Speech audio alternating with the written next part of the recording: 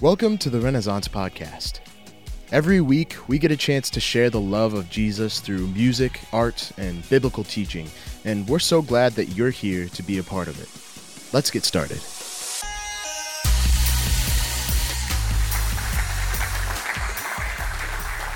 Well, welcome to Renaissance. My name is Jeff. I am one of the leaders here in the church, and we are going to continue our Bible study. Nothing's going to change for us. We're going to still read through the book of Joshua as we've been studying that book for some time. So if you have a Bible with you, we're going to turn to Joshua chapter 3.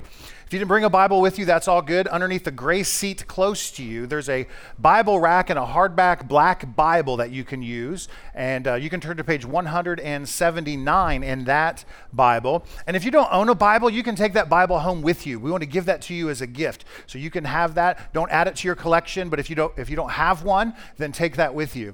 And then I'll read through the whole passage here in a moment, but I want to do a little bit by way of review for us. So we've been studying Joshua for about a month now, and what we've noticed so far is there's a new leader over Israel. Moses had been the de facto leader while they are traveling through the Exodus in the desert, bringing them all the way to the edge of the promised land, and then Moses dies. And so God has now commissioned a new leader, and his name is Joshua, the namesake of the book that we're studying. And they are on the edge of the promised land just to cross over the flooded Jordan River. And Joshua goes before the people and tells them, in 3 days, we're going to cross the river. So get ready. Make preparations. Get your stuff packed up. I don't know, put your kids in the carry-on. I don't know what you do, but get everyone ready to cross the river for in a few days. We're going to be crossing over. Now, we read this story in antiquity, meaning this. We read this story having already knowing the outcome. This thing happened thousands of years ago. We know what happened next, but I always feel it's best for us to try to place ourselves in the context of what it must have been like to be an Israelite, to be a follower of God, to hear the language of Joshua saying, get ready, we're going to cross over the land. How much tension would that have brought to you? How much stress would that have brought? I'm certain someone in the camp, probably more than someone, many someones in the camp, said something like this. What if Joshua's wrong? What if God really isn't with him like he was with Moses? What if the report of the 10 spies 40 years ago was true? What if the people in the promised land are giants and we look but insects to them? What if we go over there and we can't get into the promised land? What if they crush us? Better yet, what if we can't even cross the Jordan River? What if we get swept away and drown? What if God has just brought us out here to just die on the east side of the river? Now, this tension moment is intentional. The author of this book is selling it and telling it this way. He wants us to feel the crisis, the moment of terror that's in their minds as they're getting ready to jump the river into the promises of God. And it helps us to sort of see the story in a different light when we consider our own lives. I don't know about you, but the stage show that is my own life just seems to be a series of conflict and resolution, conflict and resolution, conflict and resolution. Every once in a while, though, something so big will come up, it'll shape your future should you choose correctly. Every once in a while, God will lead you to something brand new, and you have to have the faith to believe that God is with you and going with you. Every once in a while, you're going to have to lay behind everything that you know to be true and good and present in your life, and you have to leave it all behind, never to return to it again and follow God into something brand new. Every once in a while, something like that will come into our lives, and it will change us forever. This is the story of the Israelites here today. This is our story. They have faith to follow after God, but do we? They have faith to trust that God is good always and it has favor towards them, but do we believe those things? When we read this story, we're reading not just what happened to them, but we're reading what God does to us all the time. You get an opportunity, and you'll have many opportunities in your life, I assure you of that you will get an opportunity to respond to God in the way that they have, to trust him and to follow him, or to say, no, I'd rather stay here. And so the tension is this: are they going to follow Joshua's command? Are they going to believe that God is strong enough? Are they going to believe that God is faithful enough, that he is great enough to do that which he said he would do? And when we read about this story and we learn who God is, and may I remind you that the Bible is so clear to tell us that God is immutable, which just means this: he never changes, right? Hebrews 13:8 tells us that Jesus Christ is the same yesterday, today, and forever. And if God did that for them then, he can do that for us even now. Would you agree? Yes. So we want to be a people, not to be students of antiquity, to read the history lessons from the Bible at some distance, but to actually lean into them and learn from God, what he would want us to do. Learn from God on how he would want us to respond when opportunities like this arise. And that's the tension that we step into. So I'm going to read the entirety of chapter 3. It's quite long. It's 17 verses. You'll have about a 3-minute nap should you choose to nap at this point.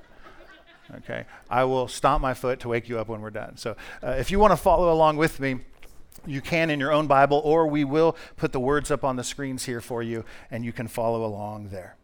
Starting here, chapter 3, verse 1.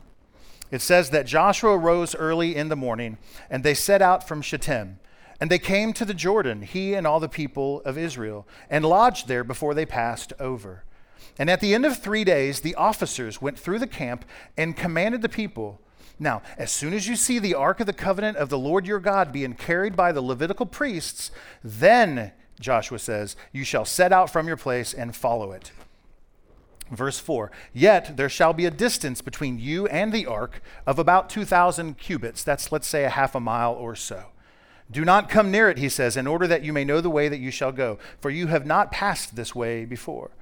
And then Joshua said to the people, "Consecrate yourselves, for tomorrow the Lord will do wonders among you." And Joshua said to the priests, "Take up the ark of the covenant and pass on before the people." So they took up the ark of the covenant and went before the people. And then verse 7 it says, "And then the Lord said to Joshua, Today I will begin to exalt you in the sight of all Israel, that they may know that it is that just as I was with Moses, so I will be with you as well. And as you command the priests who bear the ark of the covenant, when you come to the brink of the waters of the Jordan, you shall stand still in the Jordan." And Joshua said to the people of Israel, "Come, hear and listen to the words of the Lord your God." And Joshua said, "Here is how you shall know that the living God is among you, and that he will without fail drive out from before you the Canaanites, the Hittites, the Hivites, the Perizzites, the Girgashites, the Amorites, and the Jebusites. And behold, the ark of the covenant of the Lord of all the earth is passing over before you into the Jordan. Now, therefore, take 12 men from the tribes of Israel, from each tribe a man. And when the soles of the feet of the priests bearing the ark of the Lord of all the earth, shall rest in the waters of the Jordan, the waters of the Jordan shall be cut off from flowing, and the waters coming down from above shall stand up in one heap." So when the people set out from their tents to pass over the Jordan with the priests bearing the ark of the covenant before the people, and as soon as those bearing the ark had come as far as the Jordan, and then the feet of the priests bearing the ark were dipped into the brink of the water, and then he tells us that the Jordan overflows its banks about this time, so the Jordan river's flooded, is what we're learning. And it says that the waters coming down from above stood still and rose up in a heap very far away at Adam, the city that is beside Zarethan. And those flowing down toward the sea of Arabah, the salt sea, were completely cut off. And the people passed over opposite of Jericho. One more verse, and then we wake up. It says, "Now the priests bearing the ark of the covenant of the Lord stood firmly on dry ground in the midst of the Jordan, and all Israel was passing over on dry ground until all the nation finished passing over the Jordan." So we see what takes place here. We see what took place for them. But again, as I've already leaned to this morning, I want to find what God might say to us today in this. I'm never one to be quick to just rip scriptures out of the Bible and apply it to our lives, because I don't think that's really the intent of Scripture. Just so we're clear, the intent of Scripture is to tell the story of a hero. His name is Jesus. The Bible is about Jesus and what God does for his people. This is one of those stories where God teaches us that he's strong enough to save people when they need saved. He's strong enough to lead people into new things when they need led. This story is about that thing that's taking place. And for you and I to learn from God today, we must be people to listen to what God would say to us. And I know that's a supernatural thing. We don't have ears to hear or eyes to see, the Bible tells us. But if we were to pray for them, then I believe God would open our eyes. And he might open our ears and we would learn from him. I'm so thankful all of you have come, but more importantly, I want God to speak to you since you've come. So would you pray with me? Lord, we thank you for our time together, that we have crowded in here today to hear what you might say to us. And so, God, as we look to the story of Joshua and the Israelites and a river named Jordan and some promises and all of these things, Lord, we ask that you would use your Spirit to speak to our hearts, speak into our current situations, to speak into our current lives, that we might have comfort and help in you, Lord. And God, we thank you again for our time. We ask that you bless it to us in Jesus' name. Amen. Amen. In those 17 verses that I read, you probably caught this recurring theme, this sort of central character in the story. And the character is this: it's the Ark of the Covenant of the Lord. Now, when I was a young Christian, just learning to read the Bible on my own, I fell in love with the stories of the Old Testament. I love history, right? I love reading those types of things. And when I first read about the Ark of the Covenant, my mind immediately went to Noah's Ark. So I thought they were carrying around this large boat, right, that had all the animals in it. But that's not, in fact, what the Ark is. In fact, if you have that picture in your mind, just throw boat out of it and just picture a chest of sorts, maybe 3 foot by 1.5 by 1.5 or something. Everything was measured by cubits, just so you know, it's from here to here. So I guess it depends on how big your arm was, depending on how big furniture was back then. So that's how things were done. So this Ark of the Covenant, I want you to hear, was typically carried or kept in what they call the tabernacle. It's a tent. When God's people were wandering through the desert, as God was leading them into the promised land, he also gave them instructions to build a tent and to place this Ark of the Covenant inside of this tent. And every so often, God himself would come down and hover over this ark in this special room that we call the Holy of Holies. And Moses, their leader, would go into this place and commune with God, and God would spend time with him. And then Moses would leave and go speak to his people about the things that God had said. The primary character in this passage is mentioned 10 times in chapter 3, 7 more times in chapter 4. The Ark of the Covenant is something the Lord wants us to pay special attention to. And here's why. It's a picture or an image or a symbol of God's presence himself. So they have taken the tabernacle apart, got it ready to transport over the Jordan River, and the Ark of the Covenant is being carried with these long poles by the priests. And it's a symbol, if you will, of God's very presence. And so Joshua first commands them, you are not to leave until you see the ark go before you. What we're learning is God is going to change the way he's leading his people. See, up until this point, God performed this miraculous thing that we call the pillar of fire in the night, or a pillar of cloud during the day. There was this like supernatural event. We don't know what it was exactly, but it was the waypoint that God used to lead his people through the desert. But no longer from this point forward do we hear of the pillar of fire or the pillar of cloud. God wants to now lead his people by his very own presence. He's doing something unique, and he wants to make sure that we don't miss this point. The Ark of the Covenant is the important part of this story. And so when we see that the way God is leading his people is changing, it makes me wonder if there weren't some who after this moment begin to lament for the old signs of the good old days, right? Well, I miss the old pillar of fire. Who else misses the pillar of cloud? Anyone else? And they had this strange belief, I would think, that even though God wanted to lead them themselves, they longed for the signs and the wonders that God would perform instead of, check it, God himself. It made me think of a story.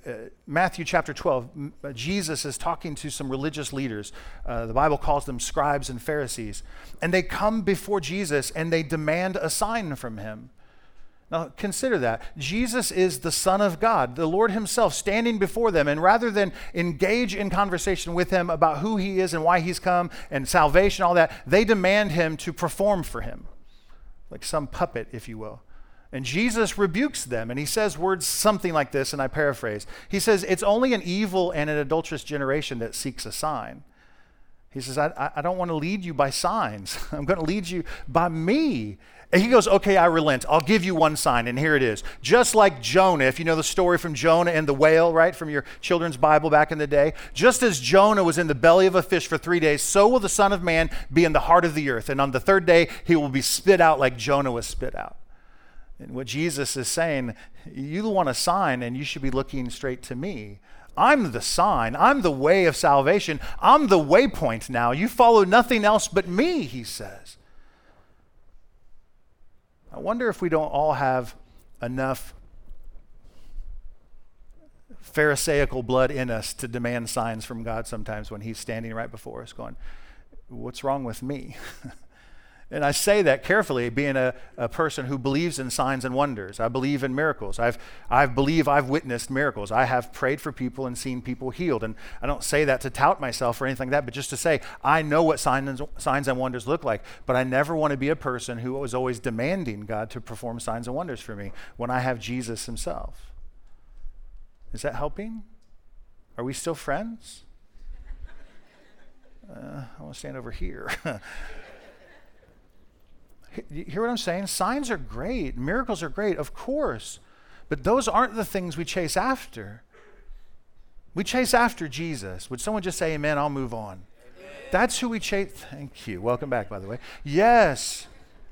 We chase after Jesus. And I think we see a picture of that. God wants to lead us by his presence. And Jesus is that for us. As Jesus is given us the Holy Spirit as well, then we have the Spirit to lead us as we go. But it is God himself who wants to lead his people, and that's the distinction that Joshua is making here. The people of God, the Israelites, become mere spectators in what's about to take place. I need you to see that. They're spectators. God's going to do something great, and they're just going to watch it from a distance. And this, to me, screams the salvation story of our lives. That God is going to save his people, and he's going to do so through a means that he comes up with on his own, that he provides for on his own, and that way is Jesus Christ. That Jesus comes to earth, right, becomes a man for us. He goes to a cross, bears the punishment of sin, dies on the cross, is buried in the grave, and is raised on the third day. Right? That's the plan of salvation. If we believe in that we can have abundant life here and now and eternal life forevermore. But that's the way it is. And we participated in it this much. We don't do anything to earn those things. We don't work towards them. We don't have to try to strive and earn our salvation. We spectate it. And the same thing is true here. He's asked the people of God to watch the ark pass in front of them as if it's God himself, and to stay at a certain distance to watch what happens. And when you see what God does, you'll be blown away. He says, verse 5, you'll do wonders. He'll do wonders for you. But let me keep reading here. Verse 3, let's go back to this verse. And so Joshua commands all of the people, as soon as you see the ark move, then you follow it. So not only does God want to lead us, but hear me, God knows the right time to go too. I'm not trying to oversell that, but that's a real thing to learn from this. God knows the right time for us. He knows when we should go. And when it's time to go, he'll move and we follow him. This is a hard lesson for many of us to learn, isn't it? So many of us are type A. Type A's in the room? Where you just get it done. You've got a gift set from the Lord that'll blow your mind, right? I'm jealous of people like you, I'm just telling you. But when it comes to doing things, rather than wait on the Lord, you go and do it on your own. And you know what happens after you do that a number of times and you succeed in the things that you've done and your accomplishments? We no longer look to God, the one who actually wants to perform the miracles and the wonders for us. We actually lean on our own strength. And we begin to replace God with this little totem we call ourselves. And you are not a very good God, may I remind you. There is but one who wants to lead us and guide us. And it is God himself, not you. So we must learn to wait when it's time to move. And God knows when it's time to go. He tells Joshua, when the priests pick up the ark and move, then you go. And then he also tells them to keep a certain distance. Verse 4. I always wondered why. Why do they have to stay back from the ark? Now, in the Old Testament, we learned that the Ark of the Covenant is the sort of symbol of God's presence, and it was a very holy thing because God's holy and, you know, all this and that. And some people have taught that they had to stay back from the ark because if they touched it, they would die. Now, that's a true story. There's a story in the Old Testament where the ark was being moved on a cart. I don't remember the passage here, but the ark was being moved and the cart sort of shifted. The wheel got stuck in a rut or something, and somebody close to the ark reached out to steady it, and God killed him. Now, that's a story for another day. I won't go into that right now. But just know this. Some people think that's why they're not supposed to come close to the ark, but that's not what the Bible tells us here. The Bible says something altogether different. Look here in verse 4. Keep a distance between you and it, the ark, about a half a mile or so. Don't come near it, and here's why. In order that you may know the way you are to go. You stay far away so that you have a better vantage point of where God's going. And then he says this. He says, you have not passed this way before, which infers that God has. To me, it does. It says, you've never been there, but God's been there before. And if you're going to follow someone, if you're going to call someone a guide in your life, all things spiritual, right? All things holistic and healthy, it better be someone who knows the way to go through life. Would you agree? And we serve and worship a God who we call the creator of everything. God created everything. And if anyone knows how the intricacies of life works and the intricacies of the human body and relationships work, it's God himself. Would you agree? And he wants them to see this and to understand this. He says, you're going to stand at a vantage point and see the things that God does, and you'll know that it's God doing it. God is our great God. And so verse 5, then Joshua says to the people, I need you to consecrate yourselves now. What does that mean exactly? We don't know. Joshua doesn't spell it out for us. We do read elsewhere in the Old Testament that sometimes God's people were called to consecrate themselves or to purify themselves many times. It involved sometimes ritual washings. Oftentimes they would wash themselves. It required them to abstain from certain things like sexual relations, sometimes certain foods, and they had these purification rites they would go through. So even though Joshua's telling them to consecrate themselves, we don't really know what they're asked to do, but we do know this. God's asking them to prepare for something. There's a preparation that's oftentimes required of us when we're going to go embark on things with the Lord. There's just a time of preparation, a needful time where God will set us apart, sanctify us, consecrate us, or do something in us so that we can then step into that very thing that God wants for us. And unless we settle into that process of consecration, unless we settle into that process of trying to get to that place where we could actually receive what God is doing, we'll never step into the next thing. Not only is God leading them, but he's asking them to prepare for it, to make way for it. Don't hear this the wrong way, but I oftentimes wonder if when we come to gather on a Sunday morning for worship, if we take but a moment to prepare for what we're about to embark on. I say that not to shame anyone, but even to remind myself that what we do here today is not gather like we're assembling at a country club. We've gathered to worship the creator of everything, the God of heaven and the earth, the God who can save us or condemn us to death, the God who rules and reigns the heavens above and below, who does everything he wants to do whenever he wants to do it. And we walk in as if we're just meeting friends for lunch.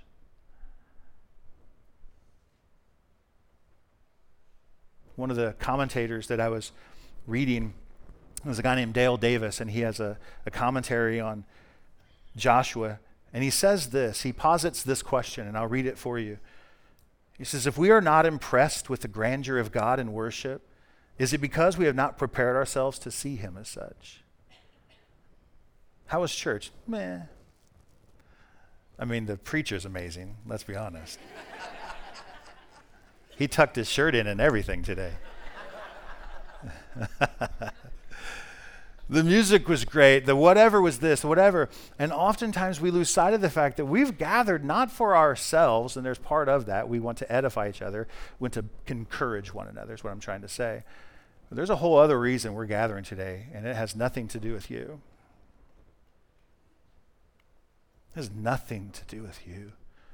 There's a God who's so great and powerful, and he's sweeping across nations, and he's transforming lives, and he's doing things. And we are gathered here today to worship him, to thank him for the work that he's done.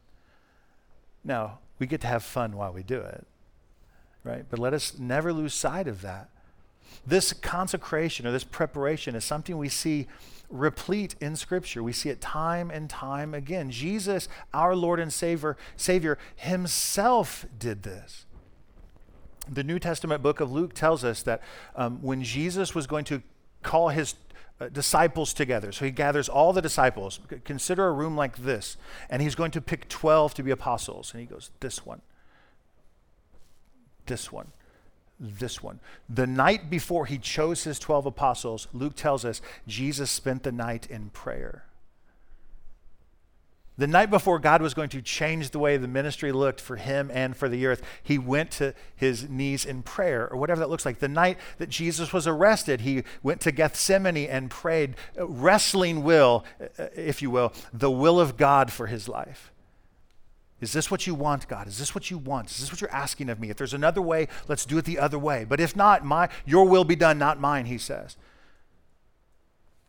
When the apostles, after Jesus had been buried, resurrected, and returned back to heaven, the Holy Spirit was promised to come. The disciples and the apostles met in an upper room. You can read about this in Acts chapter 2, where it says they were in one accord. They prayed together in solitude and quiet, and they waited. They prepared themselves. They consecrated themselves, if you will, for the Holy Spirit to come and be with them. The Apostle Paul, when he was converted on the road to Damascus, before he started the largest missionary journey the world had ever seen, spent 3 years in Arabia getting prepared for what God was going to do. The Lord is moving. Consecrate yourself, he says. Prepare yourself for what God is going to do. Prepare yourself not only that you won't miss it, but that you'll be ready to go when he goes.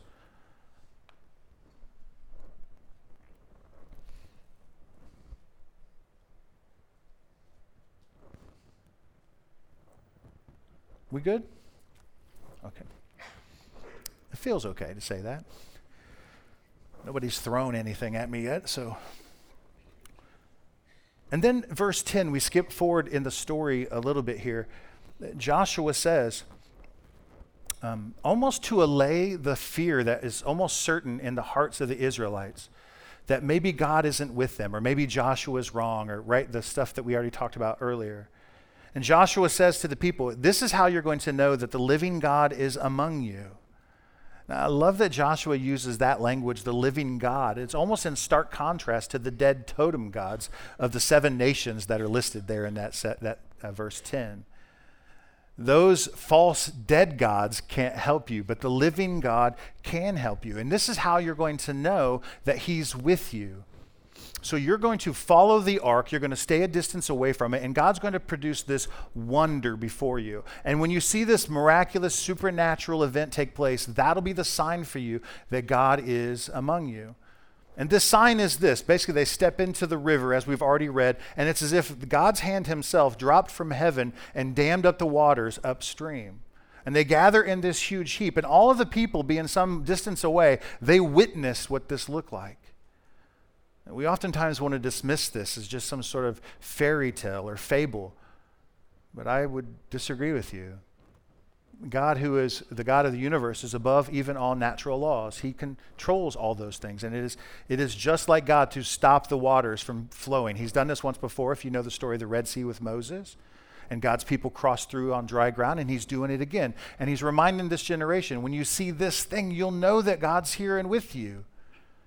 And so they witness what God has done. He breaks open the river, if you will, and they cross through on dry ground. It's a miraculous thing that has taken place. And the outset, the miracle for sure is to help Israel get across the river, but the maybe the more meaningful thing, or the larger purpose, as it is with all miracles, is for this to be known. It is to testify to God's greatness and his faithfulness to his people. When God does miracles, and it is his prerogative to do miracles when he wants to, it is first to show that he's faithful to his people and to show that he's great enough to perform those things. And so God's people need to know that he's faithful to them, that he is in fact with them, and that's being proven here. And he wants to show them that he's with them, that he's great and powerful. We see that verse 10. But if you were to keep reading in chapter 4, verse 24, it says that God is doing this miracle not just for Israel, but for the world to see. He says, I want all the nations of the earth to see my greatness and what I can do, in hopes that they would be moved to worship him. I feel like I sometimes feel like I've lost what it must feel like to not be a Christian. I've been a Christian some 24 years now. That's like I'm ancient in Christian years, right at this point. But I long to remember the days what it was like to not be a Christian and to hear the stories of the things that God has done and to be moved in awe, to wonder if it's truly real or not. I hear stories now of things that God does and I'll go, yeah, of course, it's God. But you remember what it was like before you knew him? And you would scratch your head going, is that even possible? Can you imagine being a Canaanite, an Amorite, a Jebusite, a Hittite, a Termite, whatever you were over there? And you're standing there on the side of the river, and all of a sudden, for no reason, the river stops. And you're going, uh-oh, and you see those hundreds of thousands of people just camped on the edge, just waiting to step forward. Yeah, I think that day they knew who the real God was. I think that day they understood that God is for his people and not against them. And he's leading them into the promised land. Moving on, verse 15 and 16, as soon as the priests bearing the ark had come into the Jordan, and their feet got into the brink of the water stopped coming down. Again, they're witnessing this. They're not, their participation is only standing in the water. It's about all they're asked to do. And God performs this mighty miracle. I want to close with this idea for us. Whenever we face a challenge, something new, unique, uncharted, a crisis of sorts in our life, I want us to be reminded that we have a guide through it with Jesus. That we have a guide through almost, I won't say almost, every imaginable situation that we could come to in our lives. God has seen that, done that, been there before, right? We have the guide who understands that. And I mean to say this, if you have an issue,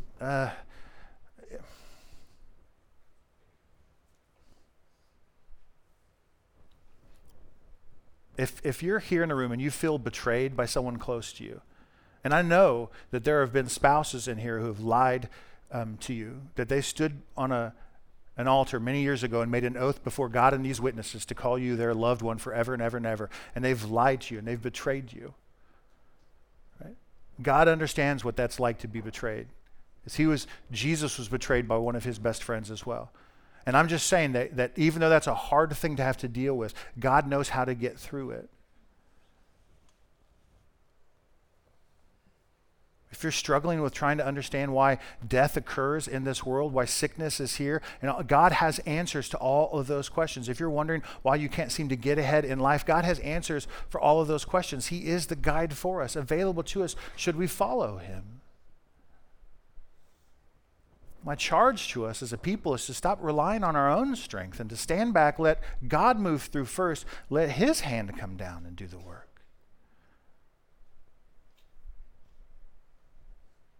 The beauty of all of that is we get to sit back and, I won't say relax, but we get to settle into our identity as Christians, right? The righteousness of Christ has been given to us, and we settle into that, and we no longer have to work towards things. When God wants to move us, we pray and we consider and we prepare ourselves. And when he says go, we go. And when he wants to do something else, we say, fine, your way, let's go. And you move on to the next thing. I'm just here to say that God wants to be our leader. He wants to help us. And all too often, you're busy doing it on your own. So in Jesus' name, knock it off. Silly? I made a terrible Savior. Right? Anyone else agree with that? For yourself, not for me.